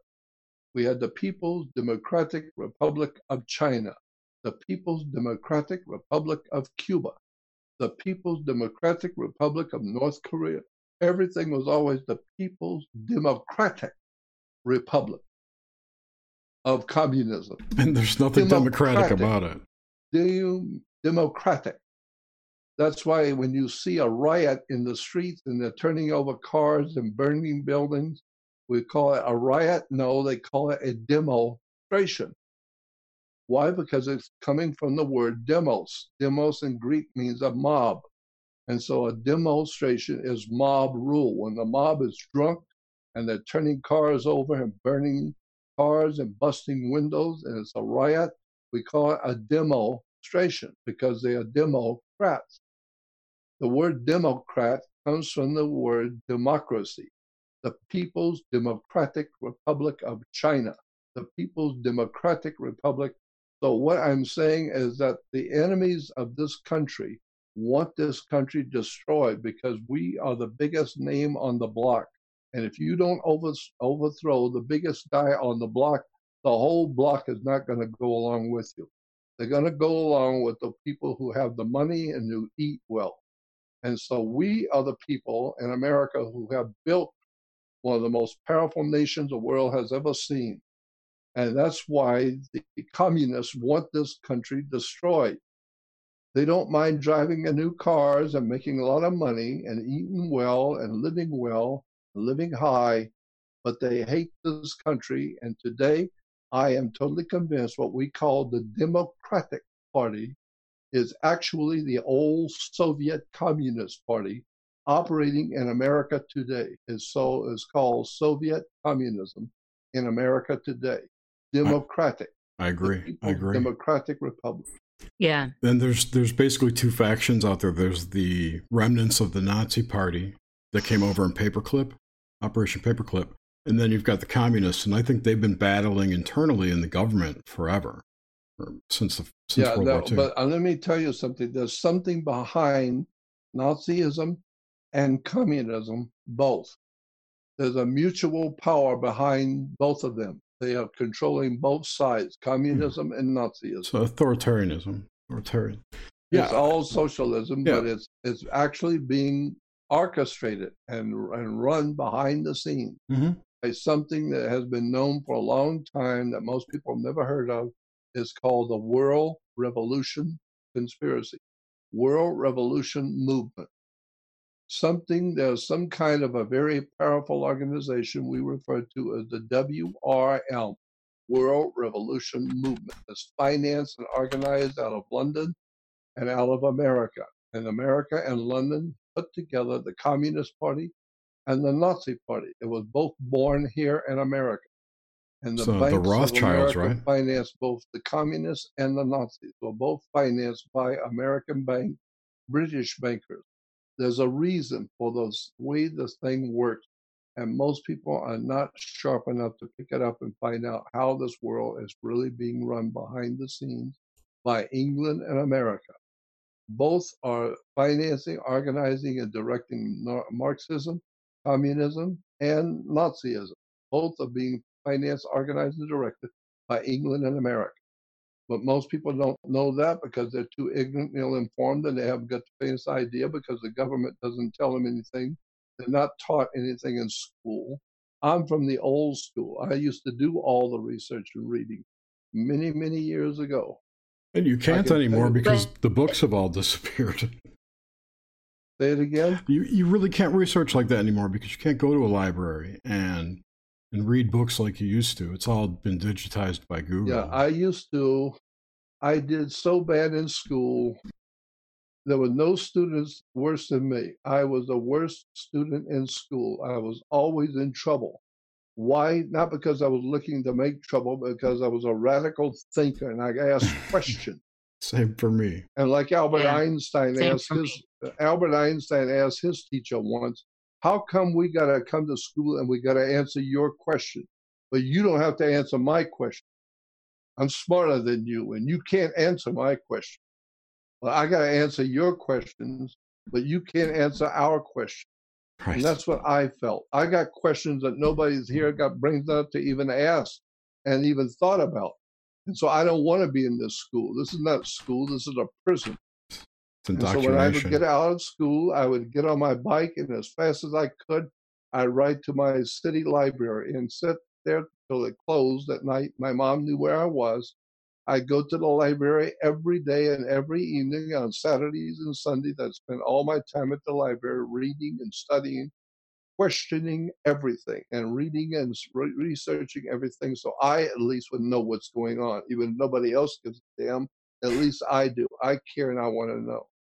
So today I finally got what I wanted. I finally know because I wanted to know, and now I got it. There you go. But now I wake up and find out that I'm living in a country and in a world today that nobody even knows what I'm talking about. Nobody.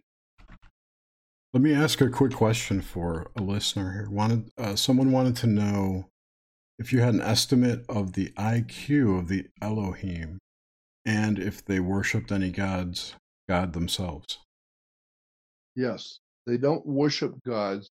I have heard from people who are in the inside of the UFO phenomena and who have been talking to extraterrestrials, and they are sufficiently intelligent people with the background and the background of information that I think that they're telling me the best they can. And they say that when they talk to the extraterrestrials, they ask them, are you what we humans call God? And the extraterrestrials say, no, we're not God. We're just smarter than you are. We've been around a hell of a lot longer than you have. Your Earth has only been around so many thousands of years. Hell, we've been around for millions. We forgot all the silly nonsense a long time ago. We're sufficiently educated in our understanding of the universe to make you look like a fool. But no, we're not God. We're not God. We're just smarter than you are. And so it looks like they realize that there's a higher power. They understand what we're saying by using the word God. They know what we're talking about. Or they don't know, like we don't know. Yeah. It could be just a concept that we believe in. Well, I always say God is dog spelled backward. It is. So are they, Jordan, behind all of this, behind the governments and this socialist agenda? Yes. No doubt in my mind about that. Absolutely, yes. They are behind our whole world system of theology, military, banking, government, the way we operate as a social arrangement, dividing peoples into different countries and different races and different nationalities. I think the extraterrestrials are behind the whole world of mankind. And they are the ones who look like humans, but they're not human. They just look human. They're far smarter than you ever even suspected they are. And they're not what you think they are. They're not human. They are leading you into some kind of a destiny that you have no idea where you're being led into. So we just gobble it up because that's how ignorant we are. We gobble up the science. We gobble up the technology. We're going to use it ourselves. We're going to use it against our fellow man, never realizing, though, the stuff you're gobbling up from higher sources, those higher sources are not human. They're not from here. And they are misleading you and giving you knowledge and understanding and showing you technology, bringing you in, sucking you into a system. And you're so ignorant, you just go along with it. You don't question anything. And it's just as well you don't question, because if you do question, you're going to get the hell beat out of you like I have. You're going to suffer a fate worse than death if you start asking too many questions. Because So the this, extraterrestrials know how to deal with you. If you're going to ask questions, they're going to make you wish you'd have never been born. absolutely, I'm with you on that. And this also would bring in the idea that there's really no difference between, say, some of these factions that seem in opposition, like the Jesuits and the Jews and all of that stuff. I will give you some clues that most people are not going to understand what I'm saying, but a word to the wise should be sufficient. I'll give you some clues. There is a connection that nobody has ever thought of, nobody has ever questioned, nobody's ever even thought to ask the question. But there is a very definite connection between the Jewish religion, the Jewish people, and Germany.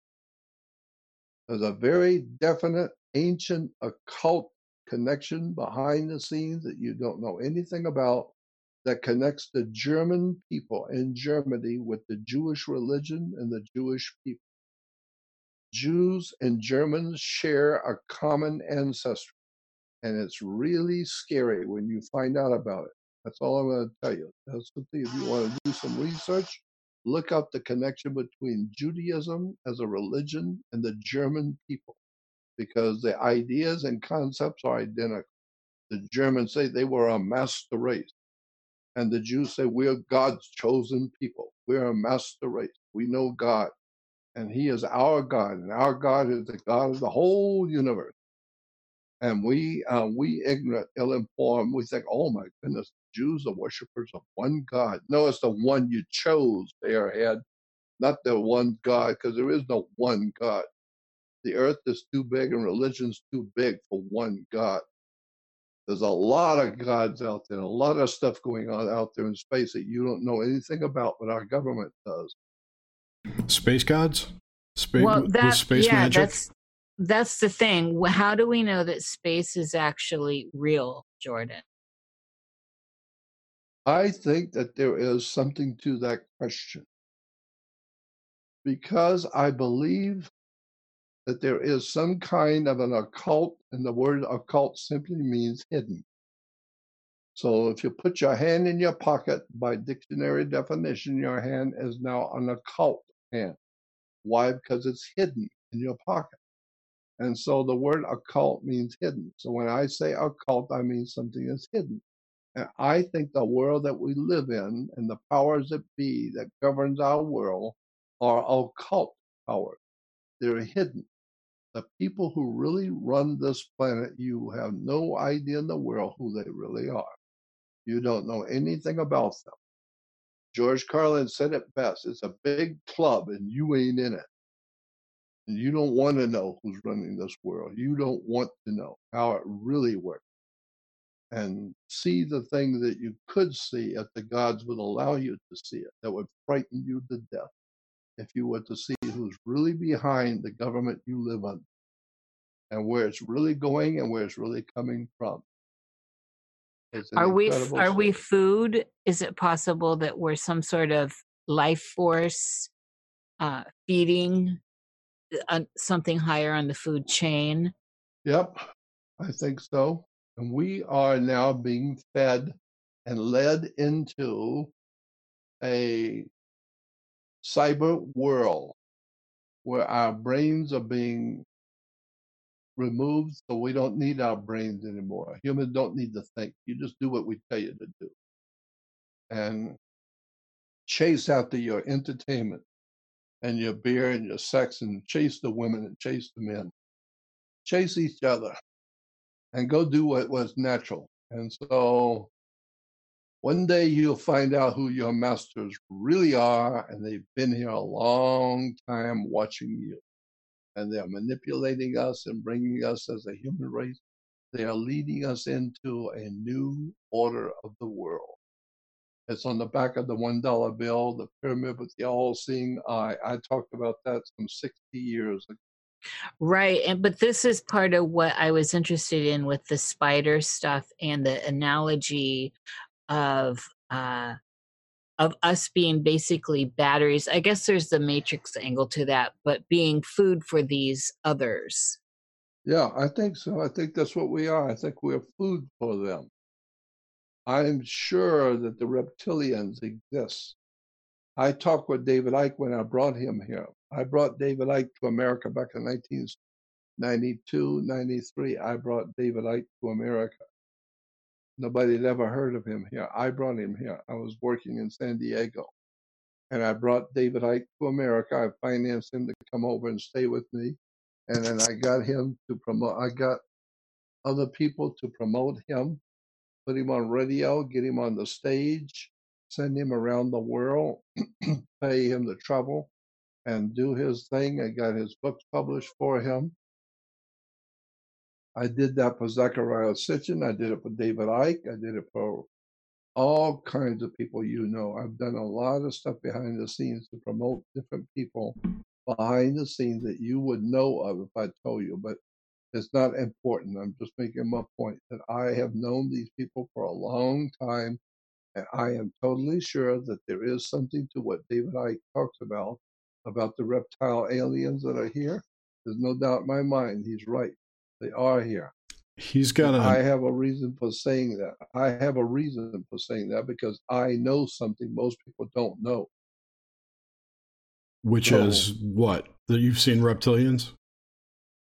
I haven't seen them, but I've seen the evidence that they were here. Yeah, cool. David's new book, by the way, is called The Trigger. I don't know if you... Say that again? David Icke's newest book is called The Trigger. And it talks mainly about 9/11 and how that all came to be, and he dives deep into the Sabbatean Frankists, which he claims is basically what people call Luciferianism today. Yeah, so well, of course, in the Bible, Lucifer in the Bible is in the. You'll find out about Lucifer, and Lucifer is in both the book of Isaiah in the Old Testament, where we come across the word Lucifer, and in the book of Revelation. The last chapter in the book of Revelation is Revelation 22 and 16. You look in the book of Revelation, the last chapter of the Bible, and the last page, it says, Revelation 22:16 says, Jesus said, I am Lucifer. Now, most people can't handle that because they have no idea. They get all frightened to death. Jesus is Lucifer? What kind of a craziness is that? Well, it's crazy until you start studying the language and talking with the expert and looking at the etymology of the words and terms and concepts and what those words mean and how they came about and who first wrote those words. What did they mean in the ancient world? Then you begin to see how Jesus is Lucifer.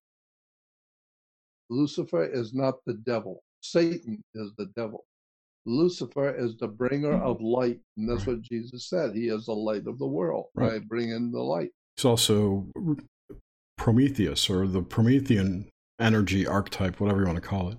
That is exactly right. A Prometheus idea is man bringing light into the world. Prometheus. There's a whole world of knowledge that people just have never been told, and I'm tired of trying to explain it because it's so big, it's so deep, and I know it because I have spent 60 years reading it and studying it and talking to all the experts. I've sat with the rabbis for hours on end in Los Angeles at the Wiesenthal Center for Holocaust Studies. I've sat and talked with rabbis and rabbinical authorities and sat and talked with Masonic authorities, military. I have sat and talked with so many people, and that's the only thing I bring to the table. I'm not bringing to the table my brilliance because I'm so damn wonderful. I'm only telling you what I have learned from other people who are experts, and I have by chance happened to be in their company and learning things from them. And so I would say at the end of our program that if you want to understand some of the things I'm talking about, it's all on my website. Go to my website, which is Jordan Maxwell Show. Don't forget the word show, SHOW, because there are other websites out there on the web that do not belong to me, but are using my name. They use my name, but they don't belong to me. My website is jordanmaxwellshow.com. When you go on my website, Jordan Maxwell Show, you will see another website that's being advertised. It's called Jordan Maxwell Research Society. And so if you want to go on that, you have to click on Jordan Maxwell Research, and it will take you to where you have to join my research society. And on that research website, I have all of the audio, video, documents, pictures, white papers, research papers, all the stuff I highly recommend that you know, the people I recommend you know, the websites I recommend, all the research I've been doing over the years, I'm putting it all on my Research Society website. So go on my Jordan Maxwell Show and click on Jordan Maxwell Research Society and join my Jordan Maxwell Research website, which is all the pictures and diagrams of all the stuff I've been talking about for the last 2 hours. It's all there. All you got to do is go and join it if you really want to know. Most people don't want to know, but if you really want to know, go on my research website. Our listeners definitely want to know. And Jordan, I put the links to those, in the description. They'll also be in the show notes for the podcast. So everyone will have links. I want to thank you personally. You're so wonderful and have done such great work. As I said in the beginning, this was beyond a great honor, and I honor you. And I'm hoping that you get more accolades and more fruits of your labor come to you at this stage in your life. You're a sacred elder. Well, I appreciate it, and I thank you for it. I live by myself at 80 years old, by myself. I have no help. I need a secretary. I need somebody who can take control of my life because I'm just losing control every day at 80 years old. I have to do all the thinking, all the communication with producers of radio shows, TV, all that. It's just very, very difficult for me at this point in my life to do anything. And it just takes everything out of me trying to keep up with my life and what I'm doing and why I'm doing it, the way I'm doing it. Yeah. You need a Girl Friday. Yeah. That's right. I need a consultary. I need a counselor. Somebody who is a secretary who can take care of my life and the work I do each day and keep it organized because I can't. I've just given up trying. It sounds like a good job for Suzanne.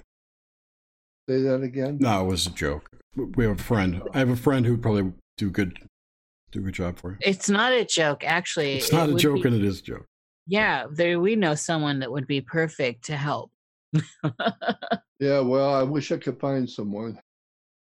Suzanne Potter. I'm living in the northern part of Arizona, in Flagstaff, Arizona, in the mountains, and I have my friends that I live with who've given me a place to live because I have no place to live. I would be sleeping under a bridge if it wasn't for my friends who have come and got me and brought me to northern Arizona and given me a room to live in, a life, and protected me. And I thank them for that. There's only so much they can do. Yeah. And Well, at so, least Just you think it have would have been a that. Roman bridge too that you'd slept under. yeah. Well, I do the best I can considering everything, and they do the best they can by giving me a room to live in. That's all I have is a little room that they let me live in. And my little office, which is actually the little office I'm in, is outside the house. It's a little tool shed that's made over into an office for me. Oh, that's nice. And so my friends have given me a room to live in, a house to live in, and a little tool shed that they made into an office. It's very comfortable. And it's wonderful. I appreciate the kindness of them doing all this for me. Well, you deserve it and much more. You definitely deserve to be well cared for your public service, or 60 years of public service.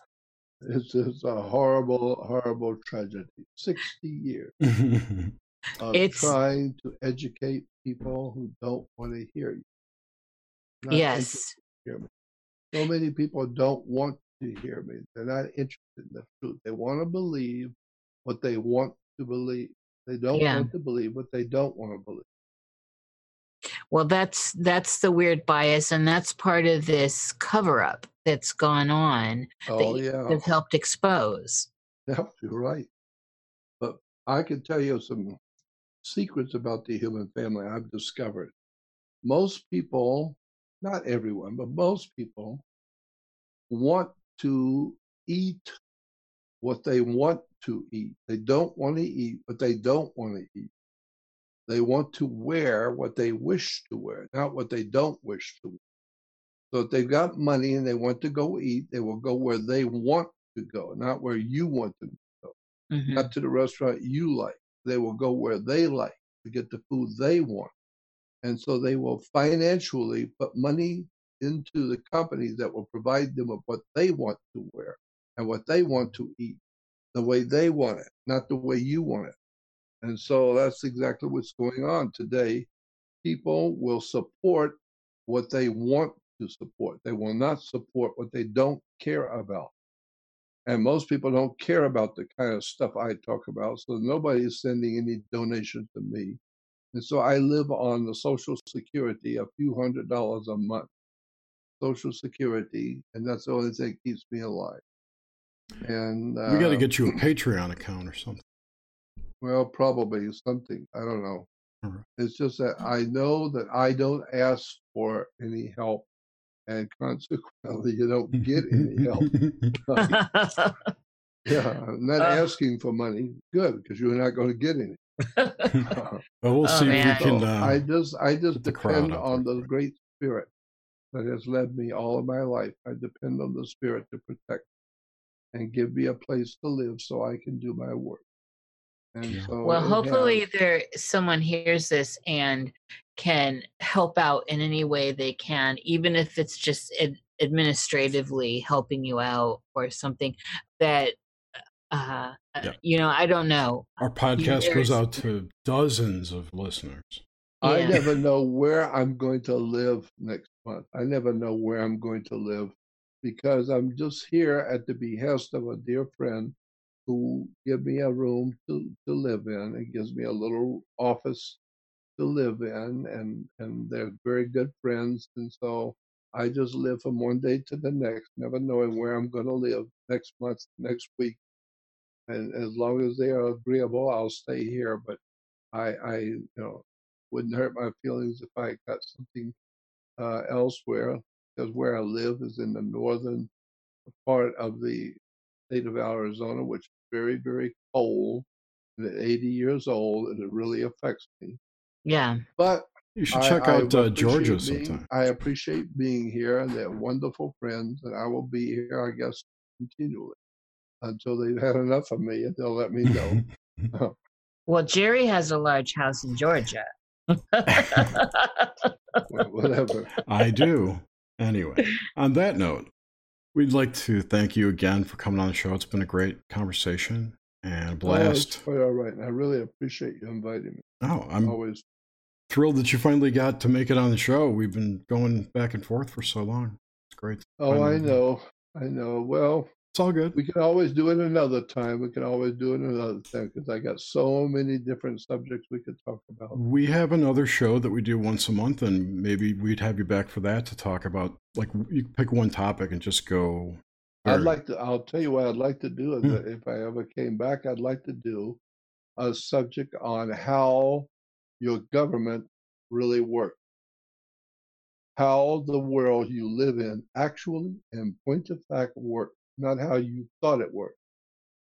And show the people how the whole world really works. That's great. We'll do it next year, January, February. Probably so.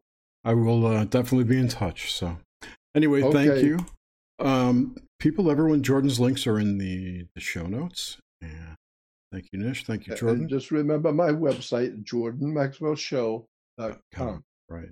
Join my research society, Jordan Maxwell Research Society.com, and go on my website and join, and you will see all the stuff I'm talking about. There's all the proof, pictures, diagrams, white papers, research papers, everything I recommend is called recommended materials. I got all the materials I highly recommend you get and know about. And the people I think are magnificently important people, I put them on my website too, so you'll know who they are. And you can go on their name and click on their picture, and it takes you to their lectures and their website. And I'm doing the best I can do to educate the most I can do. All right, great. Be sure to tune in next week. We have Leo Zagami coming on next week. Should be. Oh, yeah. Pretty good. I was on with him. I was on his show. Yeah, he's an interesting dude. So anyway, thank you so much, everyone. Have a good night, and we'll see you next week.